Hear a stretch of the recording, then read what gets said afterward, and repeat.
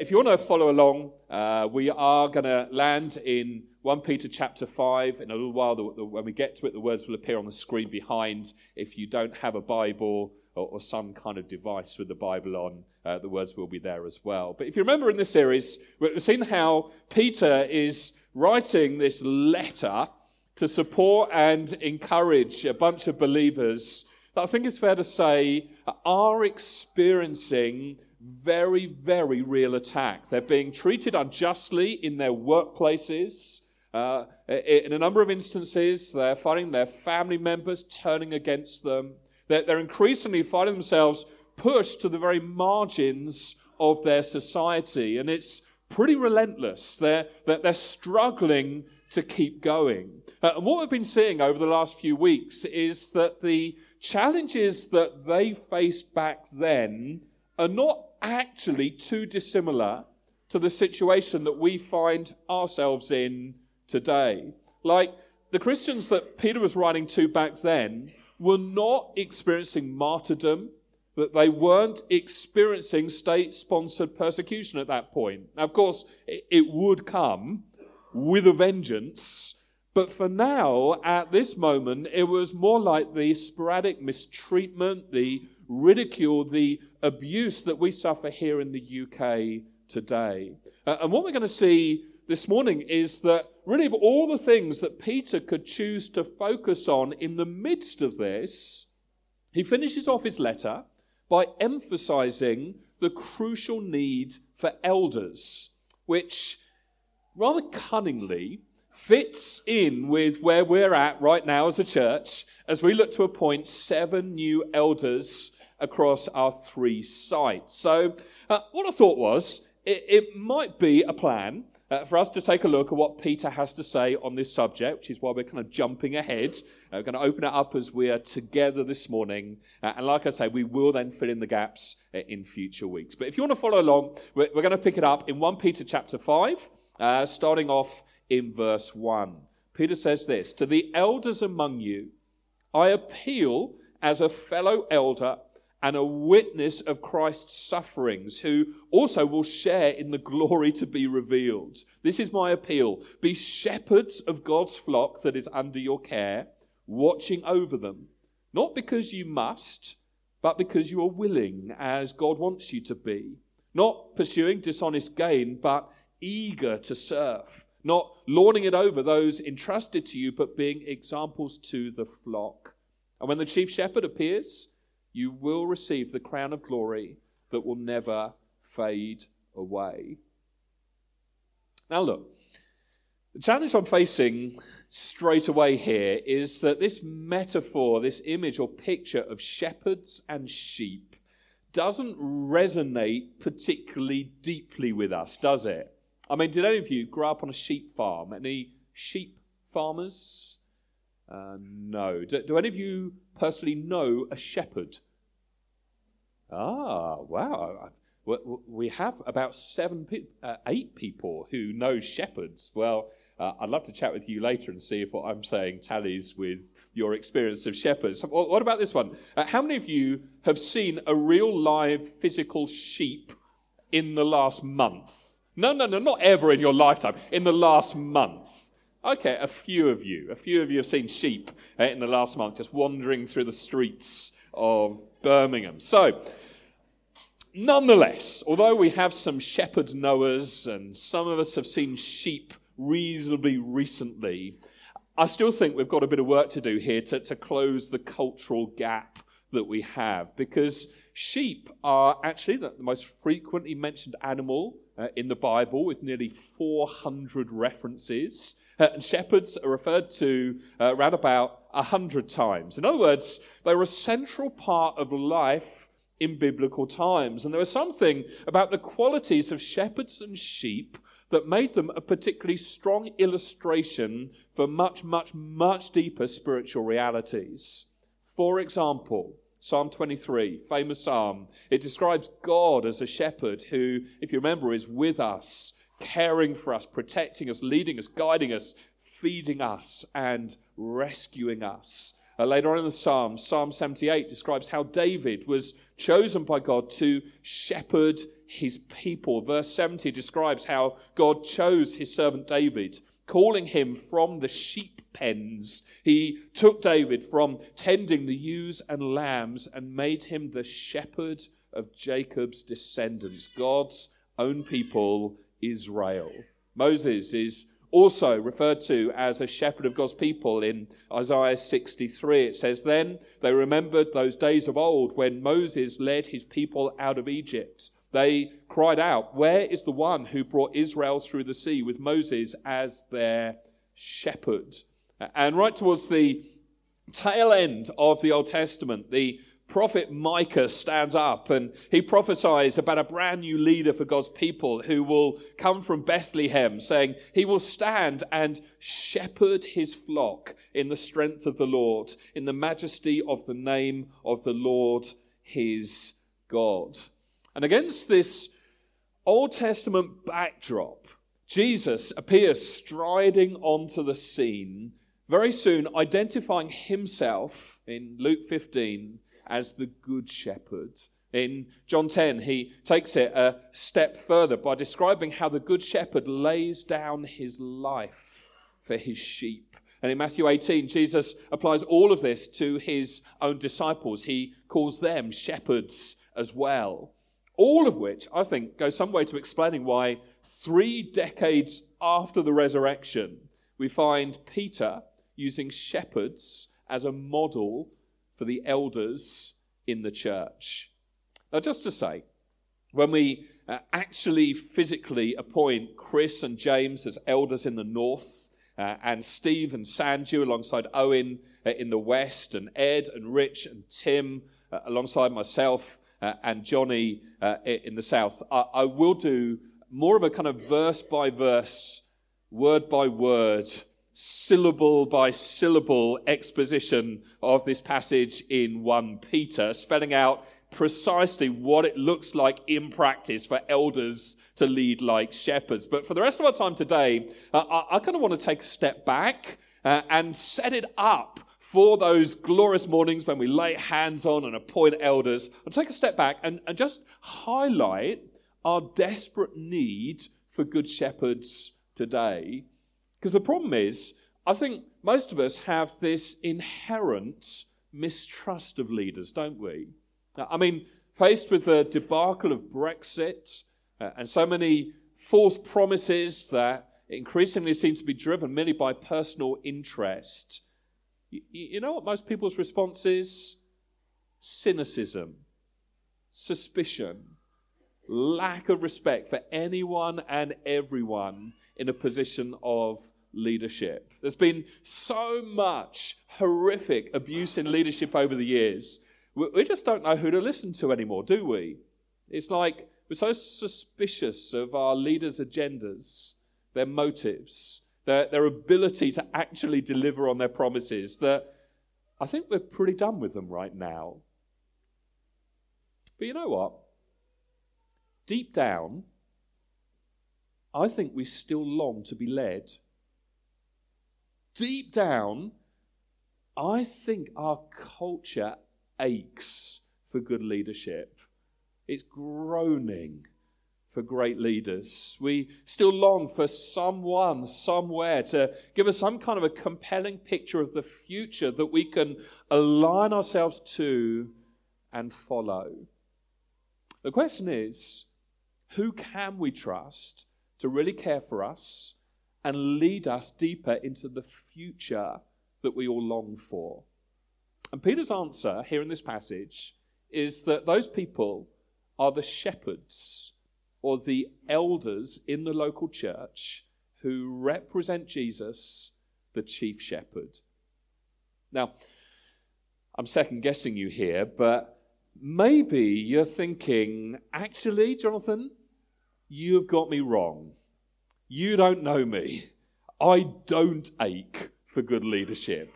In fact, quite the opposite. I don't actually want to be led by anybody. One of the main things I want you to see today is that if you don't consciously choose to be led, you will still subconsciously be led by something or someone. Really, at the end of the day, you are not walking into a clear future which you get to choose. You will, in some way, still be led. And so what I want to do in the time that remains is simply lay out, as best I can, the options available to you so you, at the end of this talk, can make an informed choice about who or what you are going to follow. So here are some options. First option is cultural shepherding. Cultural shepherding. It's like all the time our culture is saying, follow me, follow me, follow me, follow me. Whether you're aware of it or not, it's constantly calling us to follow its own vision for life. Now, it does this in various ways, but the most basic way is just by nudging us in a certain direction by the choices it provides. Let me try and give you an example to earth this a bit and help you see how this works. You may remember a few years back, Jamie Oliver did a lot of work on school lunches. Do you remember that? Yeah, you remember it. He was on a mission to curb childhood obesity once and for all. And his main strategy, if you remember, was to tackle it by offering more healthy options for school dinners. And he argued that rather than giving kids the option of pizza or chicken nuggets, Coke or lemonade, cake or cookies, you really could offer some more healthy choices. But rather than giving the option of cake or an apple, because let's be honest, the kids are always going to go for the cake, you limit their options. And instead, you offer an apple or a banana or an orange or some grapes. You get to choose. It's like you're influencing what they choose by limiting the options without them even realizing they're being influenced. You're actually forcing healthy eating by framing the choices in a certain way. Now, you may beg to differ, but I think that's a reasonably positive example. But our culture is insidiously doing that to us the whole time, and it's often not with our own best interests at heart. From big money-making corporations to minority groups with very clear agendas, that the goal in all of this is to architect or shape environments so that the environment ends up shaping you. And whoever controls the choices that are offered to you ends up controlling the outcome. Listen, our culture is willing to give the illusion of freedom as long as you are within the framework of the acceptable outcomes they want. And so, like it or not, all the time we're being shepherded by the choices that our culture is giving us. I mean, if you think about it, isn't that pretty much the basis for our entire economic system? Really, it's built on creating and then satisfying as many perceived wants as possible. Like the whole time the goal is to create wants and turn them into felt needs so that we can then be exploited and other people can profit from us. It's like all the time there are forces at work making us want what we want without us realizing that they are manipulating us to want it in the first place. And then on top of all of that, it's, I think, a known fact that we are most vulnerable to manipulation when things are volatile and uncertain and a little bit confused and we're feeling angry, which I think is why fake news and propaganda are so rife. That the goal is to whip up our emotions and create slogans and sound bites that no one is going to disagree with, that then push us to behave in a certain way. Now, as we enter election season, this is going to be happening the whole time. You watch the news, you listen to the radio, look at the billboards, you look at the leaflets being pushed through your letterboxes. This is going to be ramped up quite to some level, and it's going to be relentless. And this is what's happening. This is what's happening. Or to look at it from a slightly different angle, I think two of the most abused words in the English language right now are the words hate and love.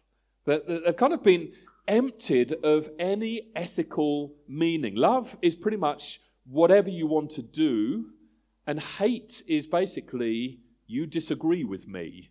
And so the way you craft these phrases basically enables you to come up with ideologies that nobody can resist. I mean, who are you to stand in the way of true love? And if you dare to question me, then you clearly hate me.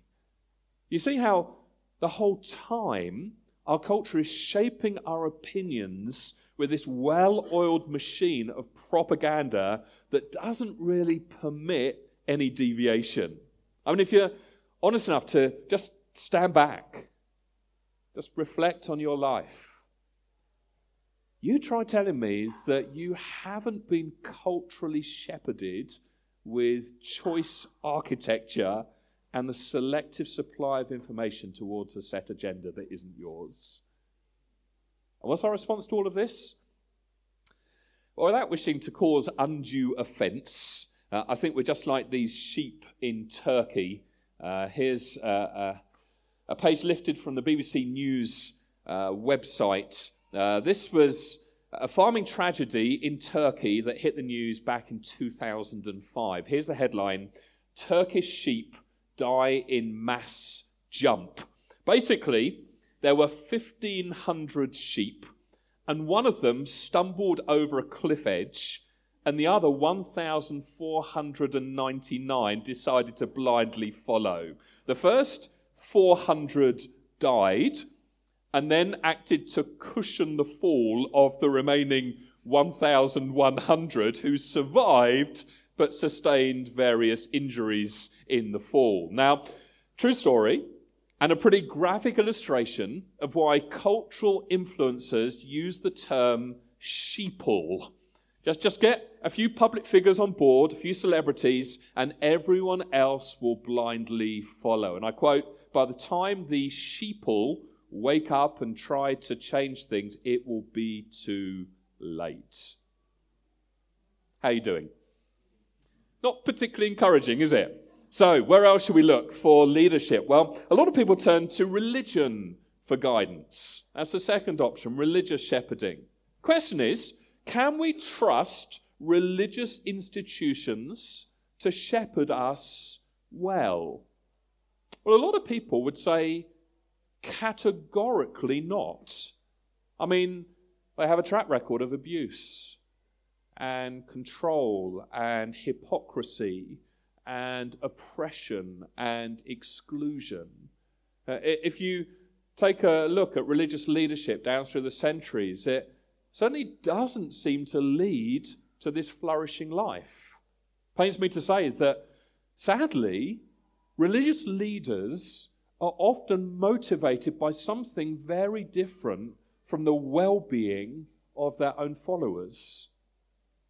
Now, in John 10, Jesus has this phrase or this term for those kinds of leaders. He calls them hired hands. Have a look at what he says. Verse 11 of John 10, "I am the good shepherd. The good shepherd sacrifices his life for the sheep, whereas a hired hand will run when he sees a wolf coming. He will abandon the sheep because they don't belong to him and he isn't their true shepherd. And so the wolf attacks them and scatters the flock. But the hired hand runs away because he's working only for the money and doesn't really care about the sheep." And in Ezekiel 34, God himself offers this stinging rebuke to these kinds of shepherds. This is what he says in verse 2, "What sorrow awaits you, shepherds who feed yourselves instead of your flocks. Shouldn't shepherds feed their sheep? But you drink the milk, you wear the wool, you butcher the best animals, but you let your flocks starve. You have not taken care of the weak. You have not tended the sick or bound up the injured. You have not gone looking for those who have wandered away and are lost. Instead, you have ruled them with harshness and cruelty. See, what ends up happening is, if you don't lead out of godly vision and humility, by default, you have to push from behind. And when a shepherd pushes from behind, the sheep tend to scatter. And when the sheep scatter, the shepherd has to resort to using dogs. He unleashes the dogs to try and round up the sheep. And I think more often than not, this is a bit of a picture of what religion does. It tries as hard as it can to push you from behind. It's always trying to push you towards a future of more and more and more demands. And when you can't keep up with all the demands, it then unleashes guilt and condemnation and fear and shame to try and keep you under control. And so you might move forward, but it's not out of a free heart, and it's certainly not out of a whole lot of joy.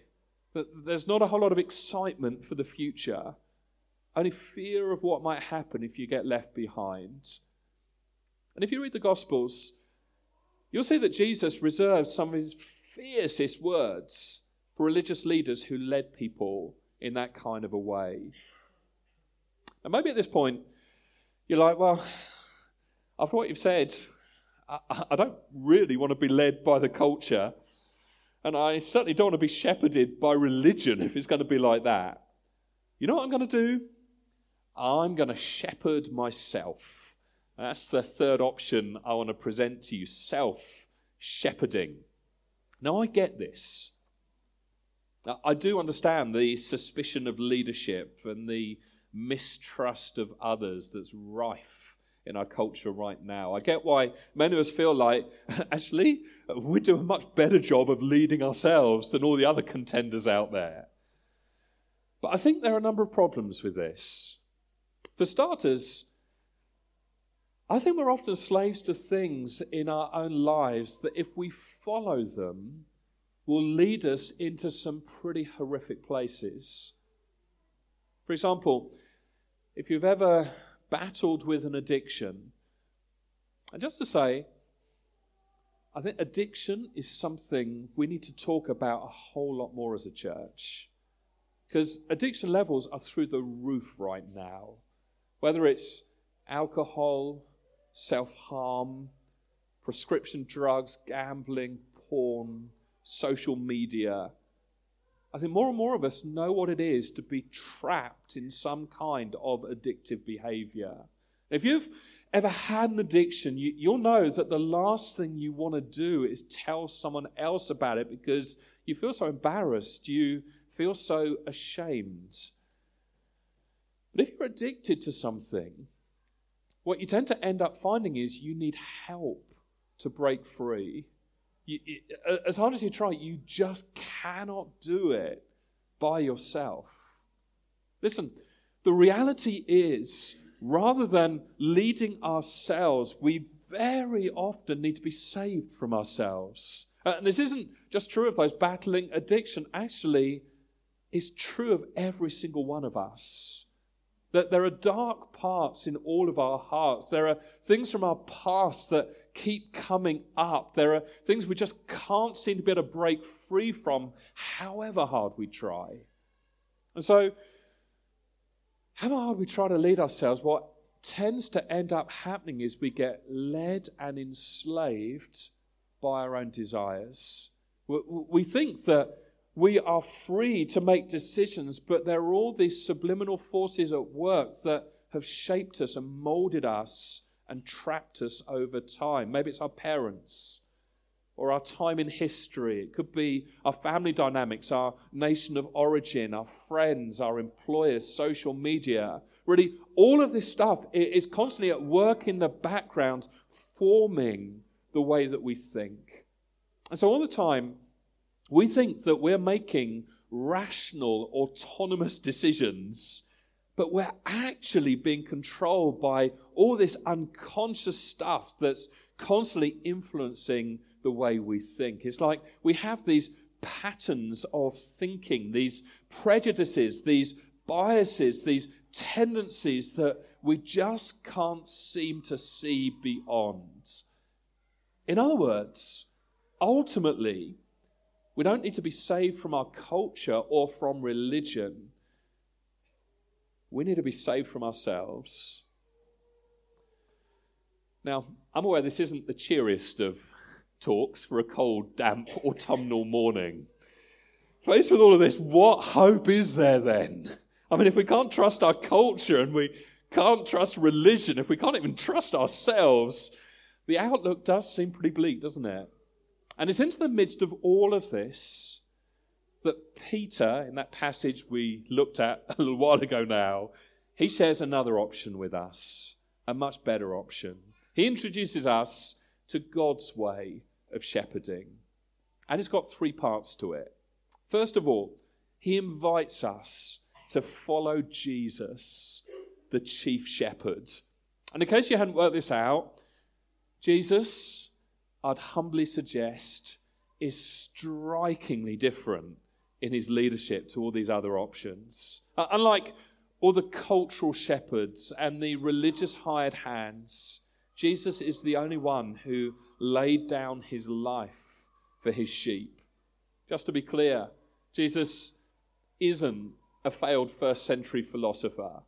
He isn't the tragic victim of political powers outside his control that brought his life to a sad and premature end. Now, he is the God of the universe in human flesh, who voluntarily inserted himself under the control of human powers for a little while to jam them up and release another type of leadership out into the world. I mean, think about it. There's never, ever been another leader quite like him. He willingly laid down his life for his sheep, and then he freely took his life back up again, which is important, because we don't just need leaders who are kind, but also leaders who are strong. We yes, need someone we can trust, but we also need someone who really can get the job done. And this is who Jesus is. Now, of course, the widespread view in our city would be very different to this, wouldn't it? Very few people out there right now believe that Jesus points the way to a better life.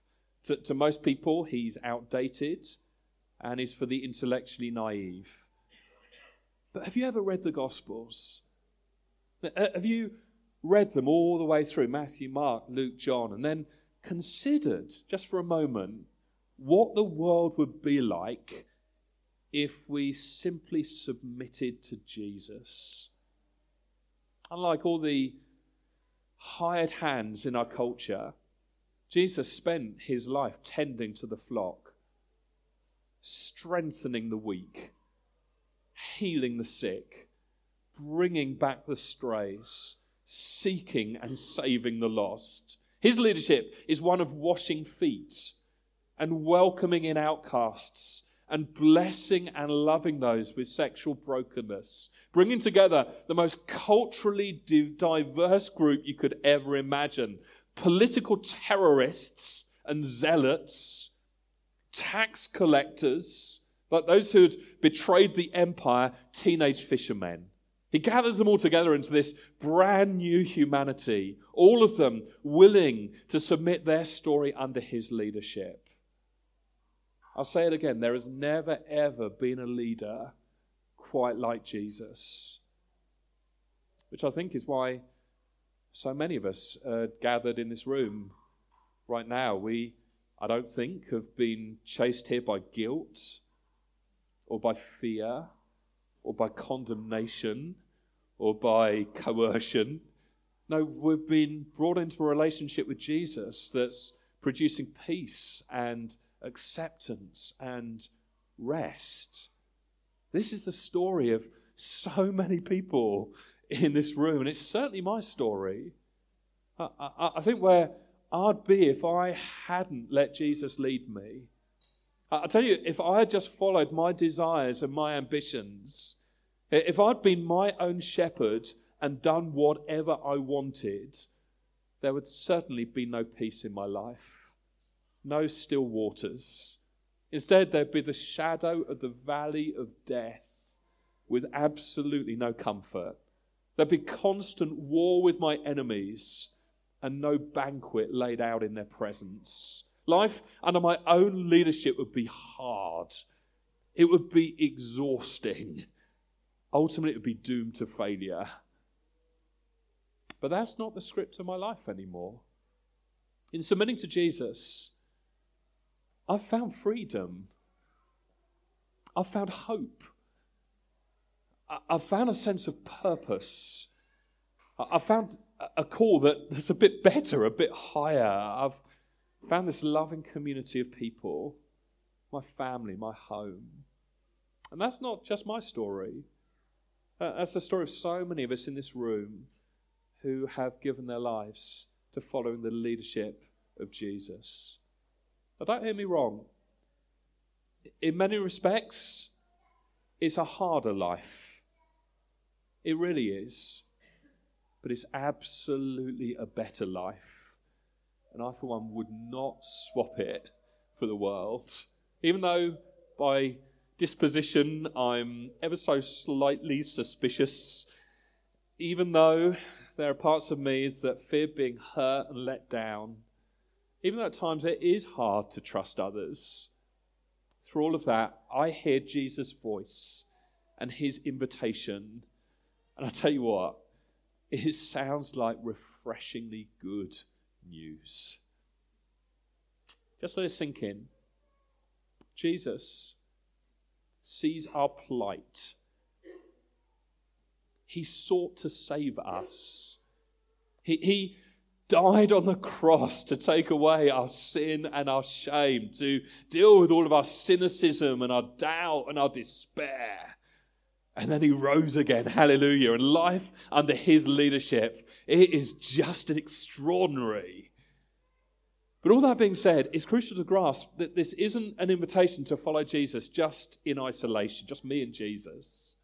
Now, the second thing that Peter kind of touches on and shows us here in this passage is that the call to follow Jesus is very much an invitation to follow Jesus as members of the flock. One of the most striking stories, you might remember it, Jesus told the story of the shepherd who left the 99 sheep in the fold in order to find the one lone sheep who was missing. Why? Because any shepherd worth his salt knows that his sheep are vulnerable and in danger when they're isolated and alone. Listen, even as followers of Jesus, we might like to think that we can still at times lead ourselves and that our independence is to be celebrated. But Jesus is pretty clear that it is not going to end well for us, which is why the shepherd is so intent to go searching for the sheep that had wandered off by itself. Now here's the thing. If you're familiar with that parable, that story, what did the shepherd do when he found the sheep? Did he remain kind of out there in the wilderness camping with the sheep, just the two of them? No, he brought the sheep back into the fold, into the flock. You know, Jesus did not go to such lengths to rescue us in order for us to then follow him all by ourselves. No, his design for us isn't isolation or individualism, because we are incredibly vulnerable when we're alone. Which kind of explains the strong emphasis all the way through the New Testament on us being together. And why Peter here in this passage just assumes that we'll be part of a flock, members of a church, where we'll be cared for and protected. And so first and foremost, Peter invites us to follow Jesus, the chief shepherd, and by implication for us to be members of his flock, before thirdly and finally inviting us to come under the care of the elders who act as under-shepherds in his flock. To a church who are facing incredible opposition. Of all the things that Peter could focus on, he chooses to highlight the crucial role of Christ-like elders in shepherding his people. You see, in Peter's mind, eldership was vitally important because he knows that without godly leadership to care for the church, then one by one, slowly but surely, Christians will be picked off and will drift away. And you know what? Over the years, nothing has changed there. Whatever challenges you are facing right now, you desperately need shepherds who are servant-hearted and sacrificial, who care deeply and produce valued followers, who in their leadership model and empower and release others. Shepherds who are patient and kind and gracious with those who need care. Shepherds who create freeing, life-giving environments where people are known and accepted, where there's trust, where there's truth, where there's love. Now put it like that. Do you begin to see why appointing elders is not a casual thing? It is something to be ferociously celebrated. But one of the most precious gifts that Jesus gives to the church is elders who humbly follow his lead and willingly lay down their lives for the care of his flock. And I don't want you to miss this. I want you to see what a significant thing we're doing in setting apart 7 new elders. This is absolutely massive for us as a church. It's for our well-being, it's for our good, and it's going to lead us more and more into a blessed future. All that being said, as I try and wrap all of this up, as I draw this to a close, I think the question every single one of us, wherever you're at, whatever your background, the question we all need to answer is this: who am I following? Right now, who am I following? Because as we've seen, if you're not consciously following someone, subconsciously you are being led by someone else. The question is, who is it?